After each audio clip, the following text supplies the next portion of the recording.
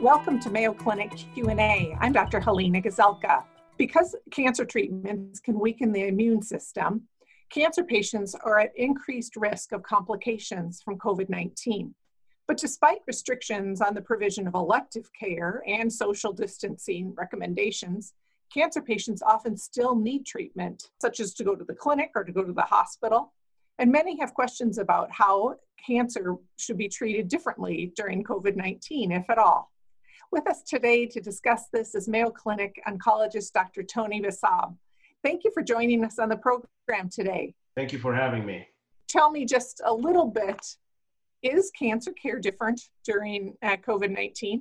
Oh boy, yes, yeah, absolutely. I mean, our whole world has been, for medicine overall, and even outside medicine, has been transformed in many ways. And for cancer care, it has certainly gotten way more complicated. So it is different.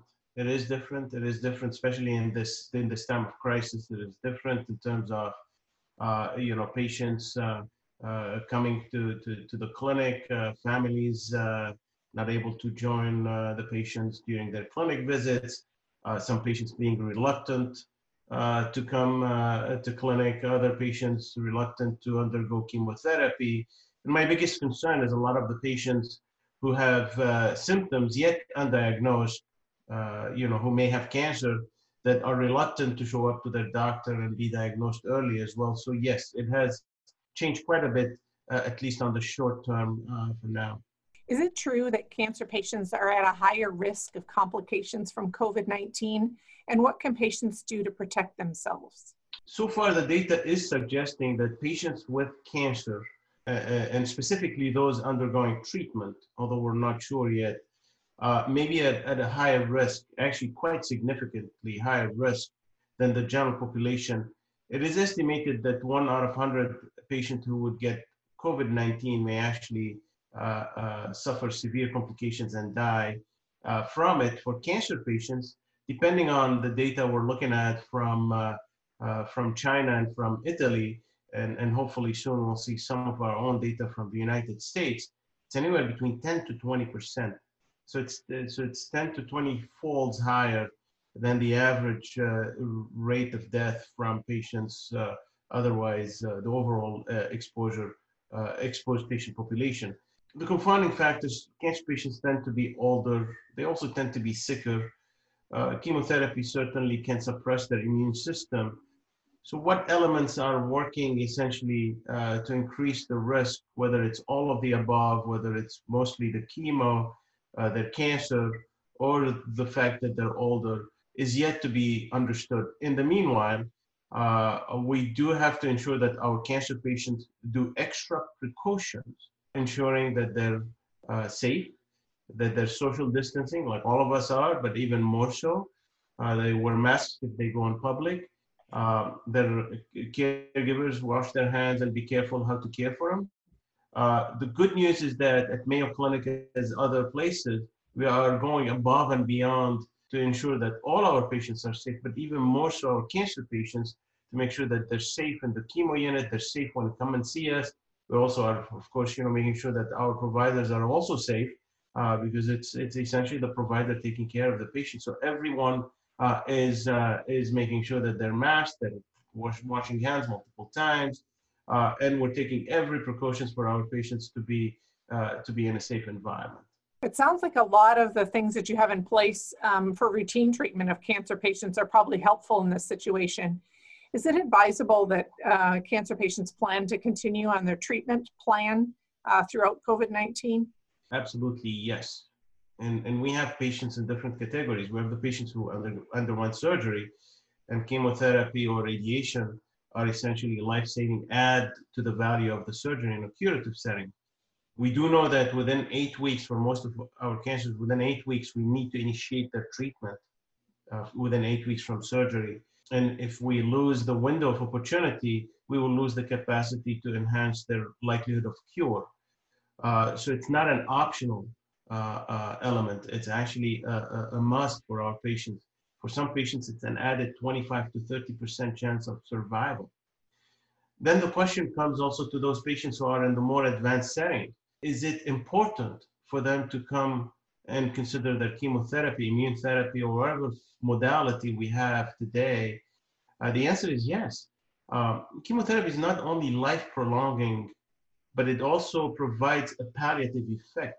Those patients are in pain, their appetite is down, they're losing weight, they're losing energy, and essentially not starting these types of therapies for many of them, if not for most of them, will actually affect significantly their quality of life, in addition to affecting their prospect of survival.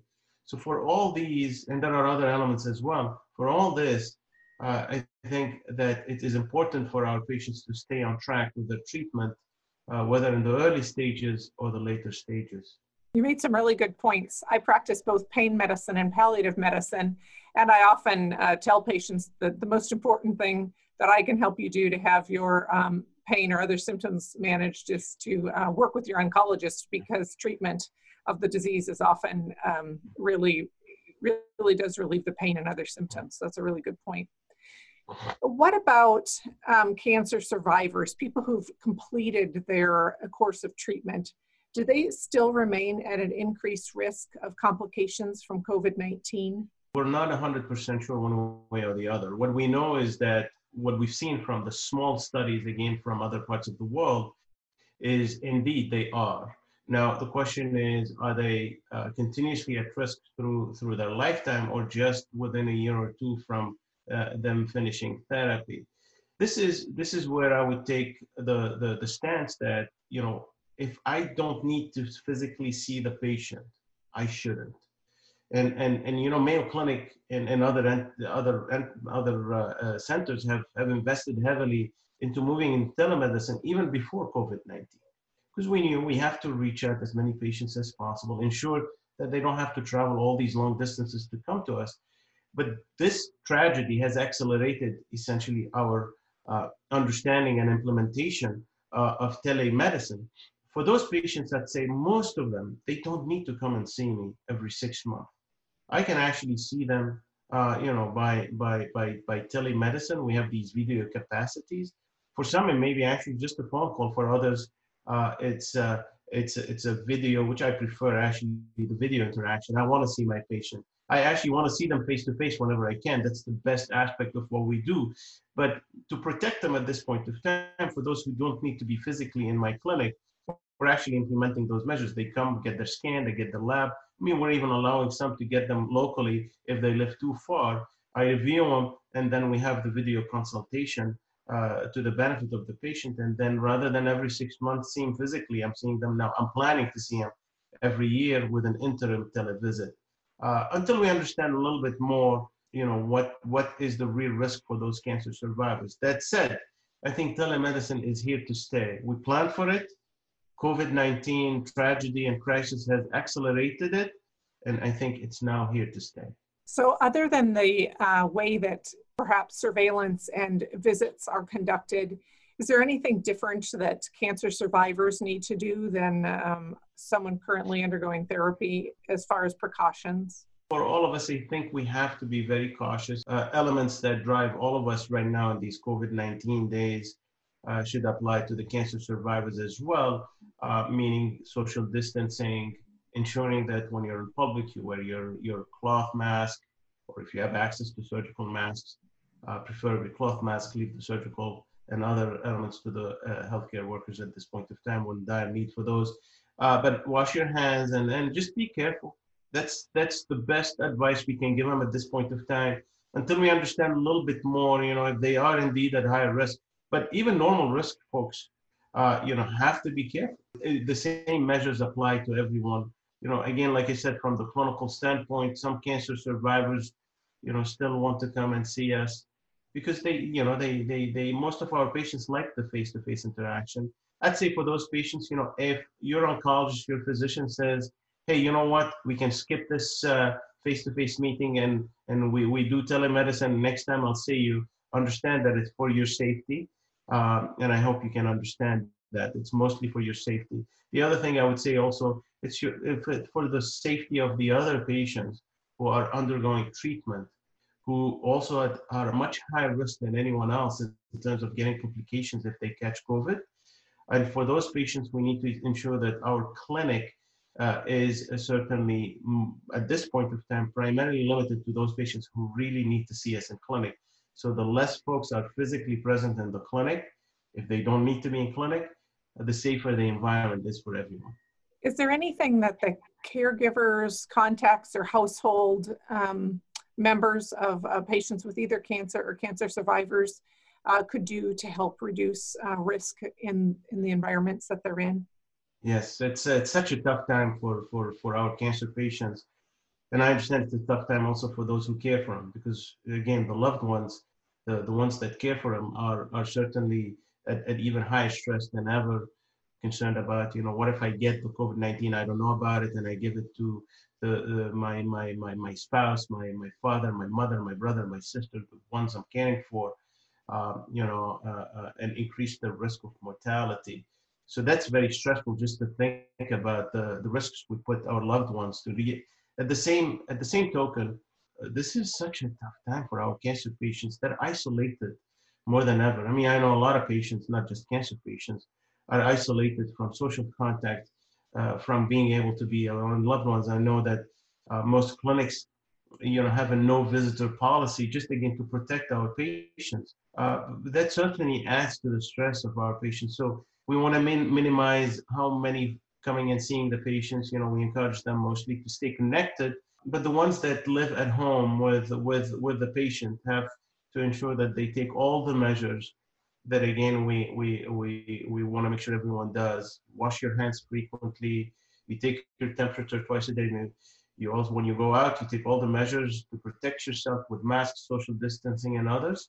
And that's about it. And there's no need to essentially distance yourself from your loved one, the ones at least that live with you at home, as long as these measures are taken in account. There is a lot of loneliness and people are isolated. And I thought how very different this pandemic would have been in the years before we had the virtual contact that we have with one another now and the ability to FaceTime and Zoom meeting. It would have been a really different.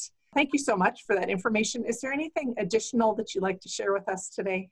Yes, I think overall, we're gonna pass through this. It's gonna pass at some point. We're gonna figure out ways to have a vaccine, to have treatments. With all the measures that we're taking now, that the impact of the virus will be minimized. I want my patients to understand that, as an oncologist, it's tough for me not to be able to shake the hand of my patient. I find myself every time I'm going to see my patient, I have a mask on. I have to start with an apology about the fact that they can't see my facial expression as well. They can't shake my hand, with the hope that the next visit or two, I will be able to show them the full expression of my face, my handshake, or my hand on their shoulders. And they're all very understanding. And I know it's tough for all of us. It's tough for us as providers. It's also very tough on our patients. We're all in it together. We're gonna get through it. The new world that will come after COVID will be a much better world for our patients, for providers, for the way we're going to stay connected. We're going to be much more creative, and hopefully will improve the quality of life on the long run of everyone involved. Thank you for ending us on an encouraging note. That's Dr. Tony Bekaii-Saab here with us today talking about cancer care during the COVID-19 pandemic. Thank you so much for being with us today. We look forward to seeing you next time on Mayo Clinic Q&A. Mayo Clinic Q&A is a production of the Mayo Clinic News Network and is available wherever you get and subscribe to your favorite podcasts. To see a list of all Mayo Clinic podcasts, visit newsnetwork.mayoclinic.org. Then click on Podcasts. Thanks for listening, and be well. We hope you'll offer a review of this and other episodes when the option is available. Comments and questions can also be sent to Mayo Clinic News Network at mayo.edu.